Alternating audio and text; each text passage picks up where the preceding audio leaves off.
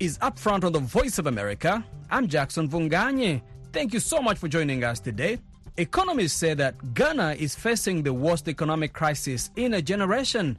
Now, is this a result of mismanagement of the country's resources, or is it, as the government says, a combination of factors out of their control? And then just when we were recovering, we had the global crisis emanating from the Russian-Ukrainian war, right, where there was a lot of economic disruption, supply chain disruptions and everywhere. But just in perspective, the 3 years preceding the COVID pandemic, Ghana's economy was growing at an average rate of 7%. Yofi Grant is the Chief Executive Officer at Ghana Investment Promotion Center. He joins me in studio together with the country's Chief Tourism Officer to talk about the causes of the economic crisis and what the country is doing to attract more investment and tourism into the country. South Africans are celebrating their Rugby World Cup victory as thousands of Springbok fans welcomed their team at the airport. I love the Boca, I love South Africa, I love everyone. I love South Africa. And what does it take to build and run a social enterprise? We chat with Dimathalia Rizk about her work running Team DIMA Global. She also talks to us about her organization's social impact programs in Kenya. But first, let's hear from you, our listeners. We asked, what is the role of the UN in resolving the multiple conflicts we see around the world? Here is what you said. My name is Namubiru Babra, Kampala, Uganda. UN, I think it's doing its job. Yeah, but as you know, in this world, you can't keep security everywhere. You can keep this side, then strikes happen in another side.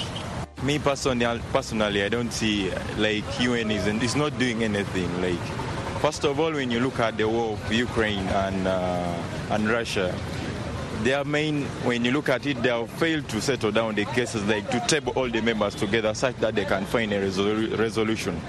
Yeah, that's my opinion. And also the same on the Israeli and then the Palestine. My name is Nabutundu Gloria. Basically, I think the UN is trying very much to do its job because security-wise, it is assisting nations that are going under wars. They are providing for the refugees what to eat. I'm Nyombi Willie. According to the actions they did in Israel of giving food to those Palestinians, I think it's doing a good job. Yeah, in most cases it depends. It's whereby you will find that UN wants to intervene within, but one of the countries is still contradicting with the UN's roles. So it will prevent UN from functioning. Many thanks to all of you for contributing to our question of the week. This is Upfront on the Voice of America. I'm Jackson Vunganye. Let's start off in Ghana. The West African nation of 32 million people is considered the second largest economy in the ECOWAS region. The country's economy depends primarily on gold and cocoa, among other natural resources. It also has a vibrant tourism industry that, according to reports, generated around $2.5 billion last year in 2022. However, Ghana is also facing what economists say is the worst economic crisis in a generation. The World Bank reports that the country has yet to recover from the impact of the global pandemic and the war in Ukraine, which has caused economic shocks like high inflation, increases in the cost of living, and a sharp decline in the value of the local currency. Others argue that the economic crisis is the result of mismanagement of the country's immense natural resources. Joining me in studio to talk about what the government of Ghana is doing to get out of the crisis are Akwasi Agyeman, the CEO of Ghana Tourism Authority, and Yofi Grant. He's the Chief Executive Officer at Ghana Investment Promotion Center. Gentlemen, thank you so much for joining us today. My pleasure. Now, Ghana has been in the news. It's been in the news for tourism because so many people are traveling to Ghana these days. But also, most recently, we're talking about the economy has been struggling. What are some of the things that you're doing to bring the economy up? Well, I mean, very interesting question. And I guess the reason why Ghana has come in the news is that, if I may paraphrase Pliny the Elder, the old Greek philosopher, who says, out of Africa, always something new. It's like out of Ghana, always something new. And Ghana has always sort of held the Africa flag as high as it's held its own flag. So if anything happens in Ghana, it's news. I mean, it's news. The other places in Africa that things happen, everyone say, oh, well, we don't know them, so it's not. But the important thing is that, yes, we did suffer a bit of a hit and economic hubris from the pandemic, where we had to spend quite a bit of money to make sure that lives were preserved.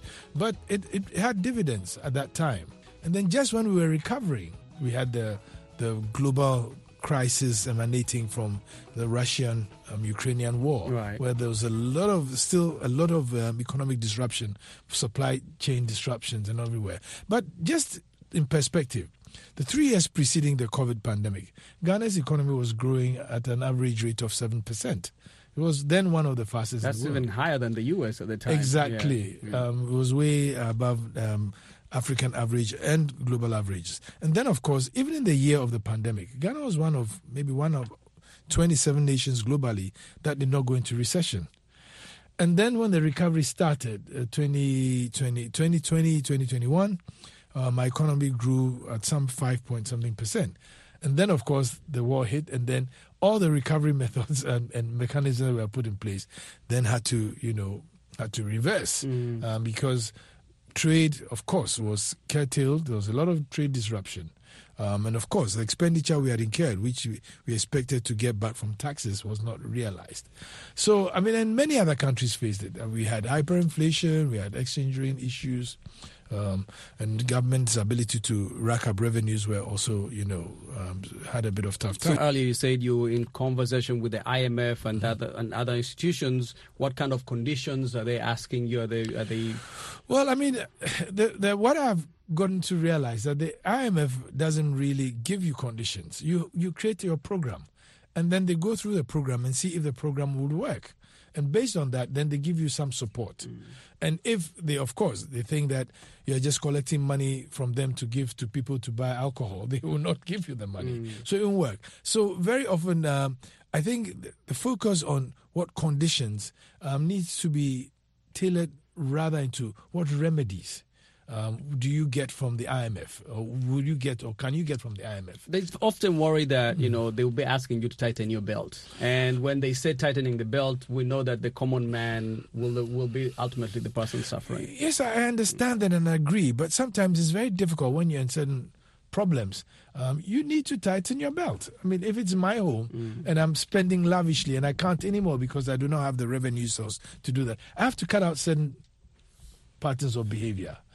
Maybe certain expenditures that I planned, I have to now rethink and maybe reschedule or delay or probably cut out altogether. I mean, Ghana has spent money on some very profound, policy initiatives like the free senior high school policy. It's quite expensive on the country's budget. It's expensive to educate people for free. For free, yes. But the dividends you are going to get in the medium to long term are they definitely outshine the cost. And I keep saying that with that policy, in the medium term, the minimum education of the average Ghanaian will be high school education. Now, when you compare to countries that have, leapt high on the development agenda and the transformation agenda, you realize the impact of education. I mean, we are seeing that in Rwanda. We've seen that in Korea. We've seen that even in China. And so you're basically investing for the future. Absolutely. And that's cost us a bit, So, but the president, in the short term, there's going to be some pain. There's going to be pain in the future. That's what the president said. Mr. Agyeman, let's talk about the role tourism is playing in kind of closing this revenue gap. What are you doing with your organization, with your institution, in terms of bringing in more revenue to Thank you. I think that tourism, I always say, is the lowest hanging fruit that we have, because Ghana is blessed with so many natural tourism sites, attractions, and so it's easy for us to promote tourism. I mean, compared to countries that have now to have man-made infrastructure. We have it. We have so many waterfalls. We have our culture itself is attractive. We have the warmth of the people. We have landscapes that really are things that people want to come and see.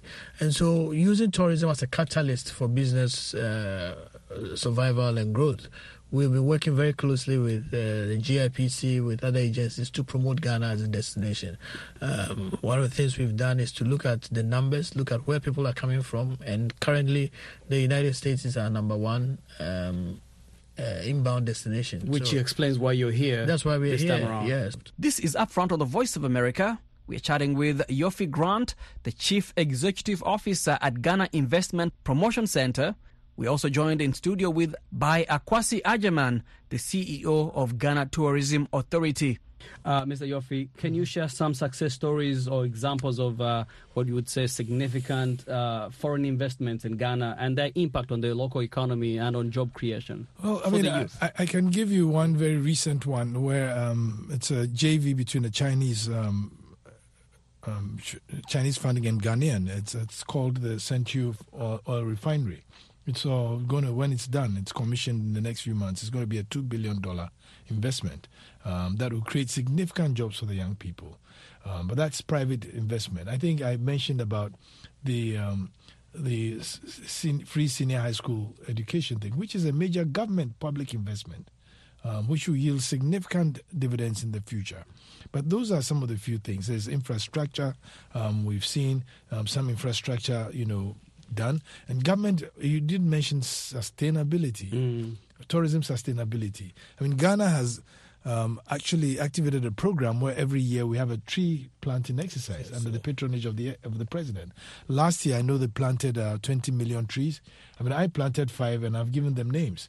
And so I go to, and it's an exciting thing that is happening. But also, the fact that we are resource rich means that we have to look at sustainable investment in even mining. And those are some of the initiatives that we are doing. But beyond that, there are quite a number of very interesting things. Ghana is at the forefront of ecotourism on the continent. And so there is a lot of protection for flora and fauna and investment into developing the flora and fauna. I mean, you probably don't know this. We have one of the largest natural butterfly reserves in the world. Wow. Where you can find thousands of different species of butterfly in Ghana. Wow. We have the Boabeng Femeng Monkey Park, where it's the whole village is monkeys only, and you have different monkeys, I would say species of monkeys in there that are natural. And then, of course, perhaps for us, the most important thing is on the cultural heritage bit. Out of the 67 forts that were built in Africa during the ignoble slave trade, I am told some 34 to 37 are in Ghana. And preservation is a major bit of it, but also repositioning them as opportunities, sites for people to see. And on the back of the year of return, we've seen a flood of people from what I call the global African, whether it's North America, whether it's the Caribbean or Latin America, come through to a place like the Cape Coast Castle, the Elmina Castle, where a lot of slaves were carried. Jamestown. Yes. To Jamestown. Yes, I visited Jamestown. I have to say, unfortunately, that area has not been fully well. It hasn't. It hasn't. There's a major project called the Accra Marine Drive, which is going to redevelop that whole place. That whole 241 acres of the beachfront of Accra, and modernize it, but also make it an attractive place for Africans and people out of Africa to come to see Africa. To see Africa. Africa in Ghana. Ghana is Africa. Both of you, for our radio listeners, just say both of you are rocking some beautiful designs and they're traditional. Yeah. This one, yours, Mr. Grant, is contemporary. It looks like a shirt from Gucci or any of these. Yeah, but with all the Edinkra symbols. We have them emblazoned or embossed with what they call the Edinkra symbols, which were icons and marks that the chiefs used to convey certain messages on our values as people. And I was very I was surprised that you actually identified Genyame. Yes, a Genyame right there. Yes, Yes, Genyame. yes. Except God. Yes, God except God ordains, does yes. it. You can't do it. I got this in Ghana too. Yes, I just saw that. I got this. Next time you're there, we should give you something. Absolutely. That is royal. I bought a whole.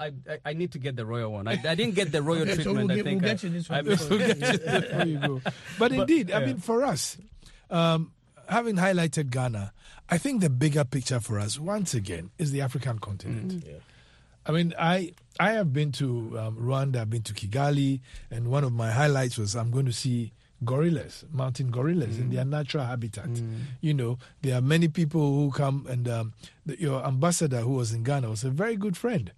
And she went to almost everywhere in Ghana. And she used to tell me about places that I haven't been. Yeah. You know, and we have people from South Africa. We go to South Africa. You have people from Botswana, from Egypt, Morocco, Tunisia. You see, Africa is culturally rich. You know, and we speak of Ghana culture and marketing for tourism. I think the importance of the whole continent can never be overemphasized. What Ghana we want to do is to position ourselves as an entry point also into the continent. That was Akwasi Agyeman, the CEO of Ghana Tourism Authority, and Yofi Grant, the Chief Executive Officer at Ghana Investment Promotion Center. They joined me here in studio at the Voice of America.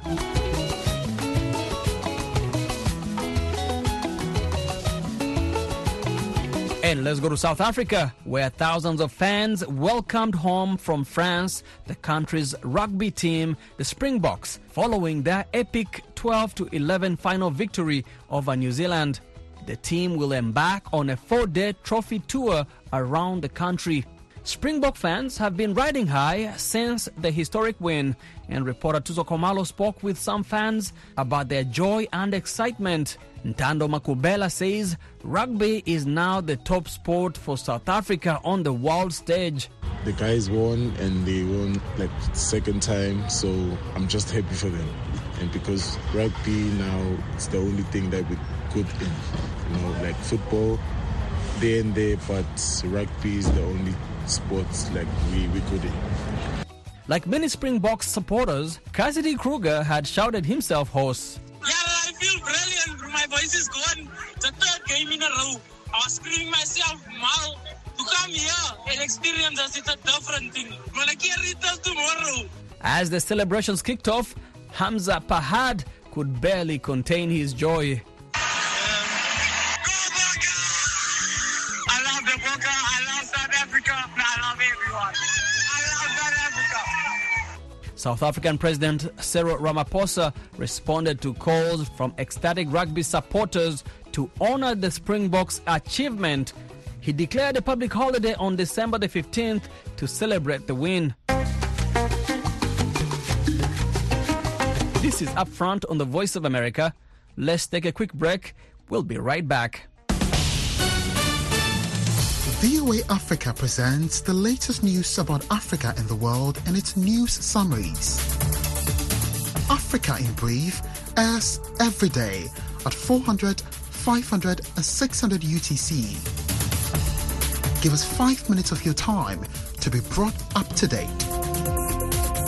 Africa in Brief, your trusted source for news. Welcome back. This is Up Front on the Voice of America.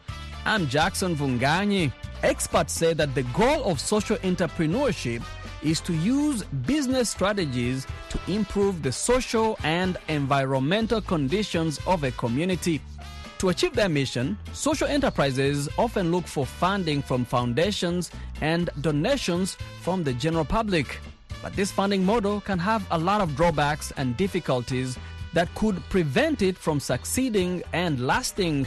However, according to Dimathalia Rizk, the CEO of Team DIMA Global, an organization she founded together with her twin sister, as much as the work is difficult, it can also be rewarding. From London, I spoke to Dimathalia about the challenges of running a sustainable social enterprise and how organizations work to provide meals and menstrual hygiene products to students in Kenya. we basically build schools, homes and toilets for underprivileged children, as well as run educational and health programs. So our building projects, this all came about, 10 years ago, I would say.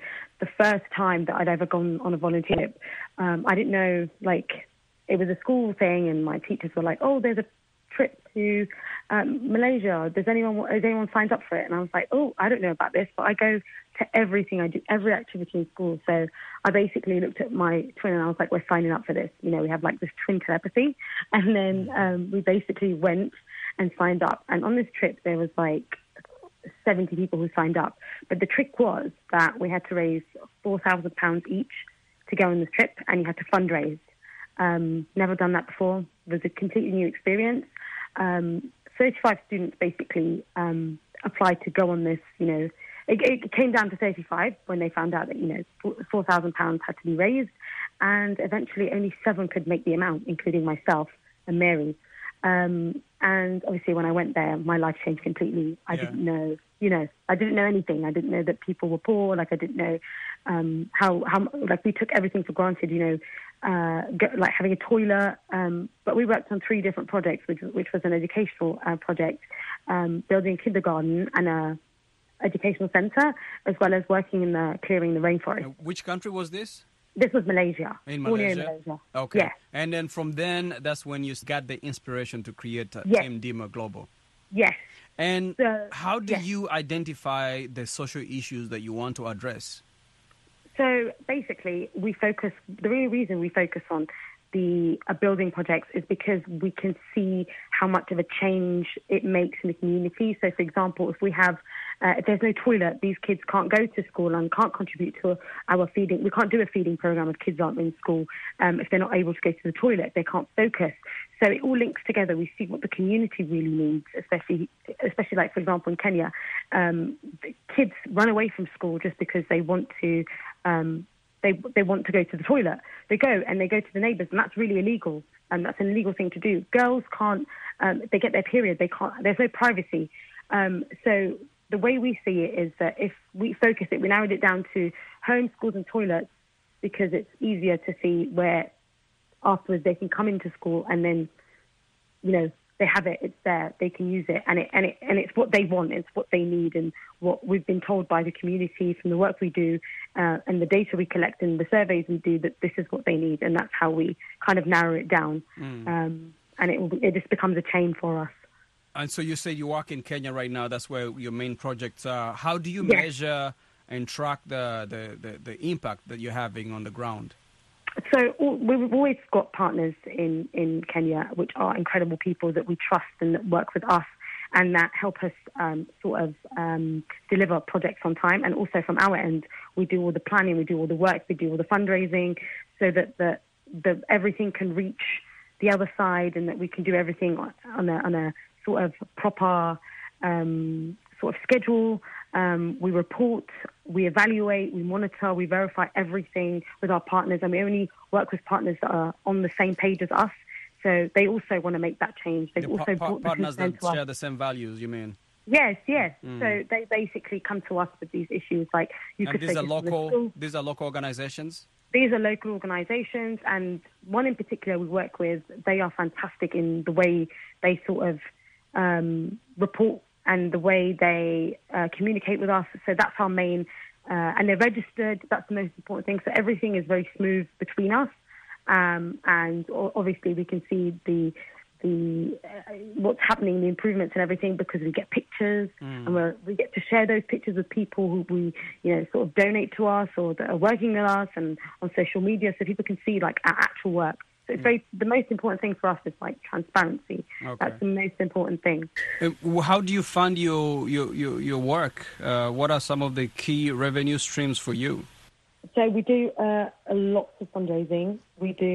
There's me personally putting in, there's Mary putting in, there's individual donations, there's donors, there's organizations, companies, and whoever wants to support and wants to contribute, we are more than happy for that to be the case. But at the end of the day, we're going to deliver that project no matter what. What kind of innovative business model approach are you using to do that?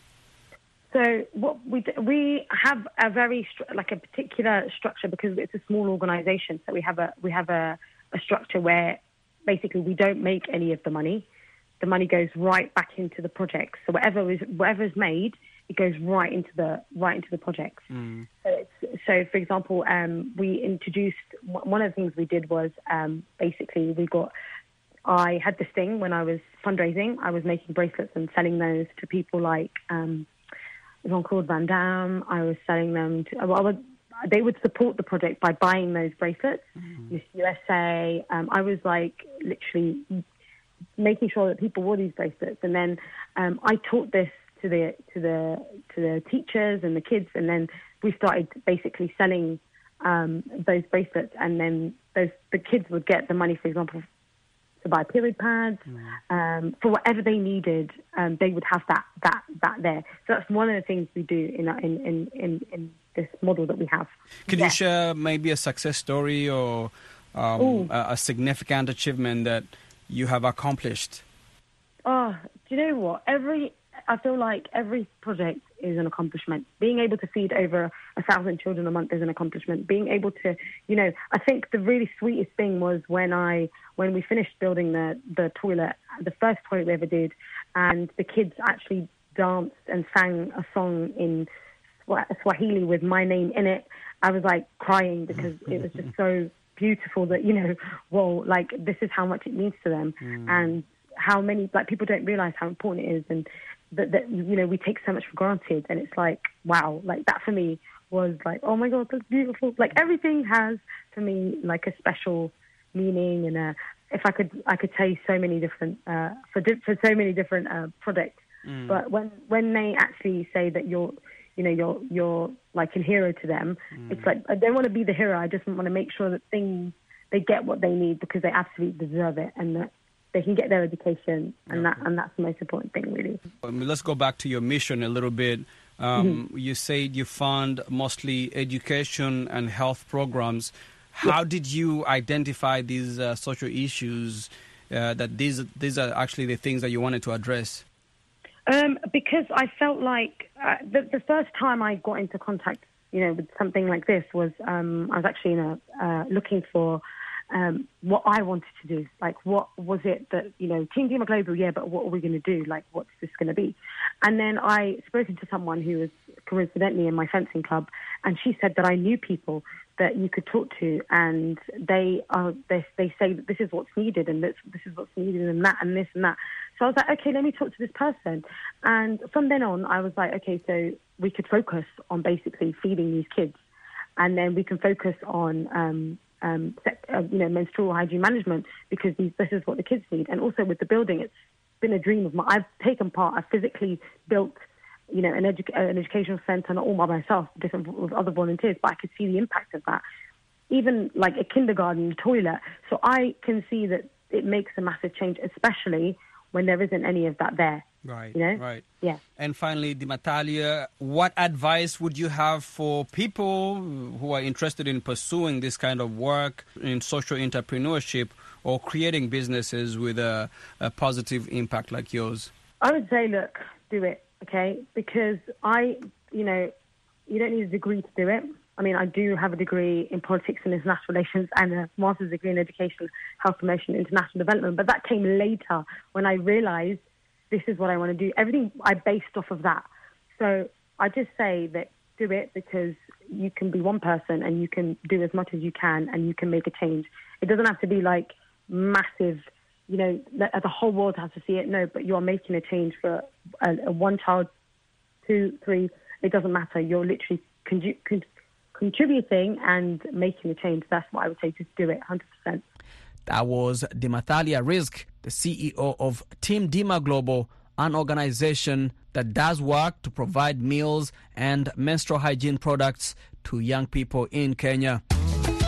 And with that, we come to the end of our show today. Many thanks to all of you for tuning in. Remember to check us out at voaafrica.com. Connect with us on our social media platforms. We are on Facebook, on Instagram, and on YouTube. Until next time, I'm Jackson Vunganyi in Washington, wishing you a great week ahead, Africa.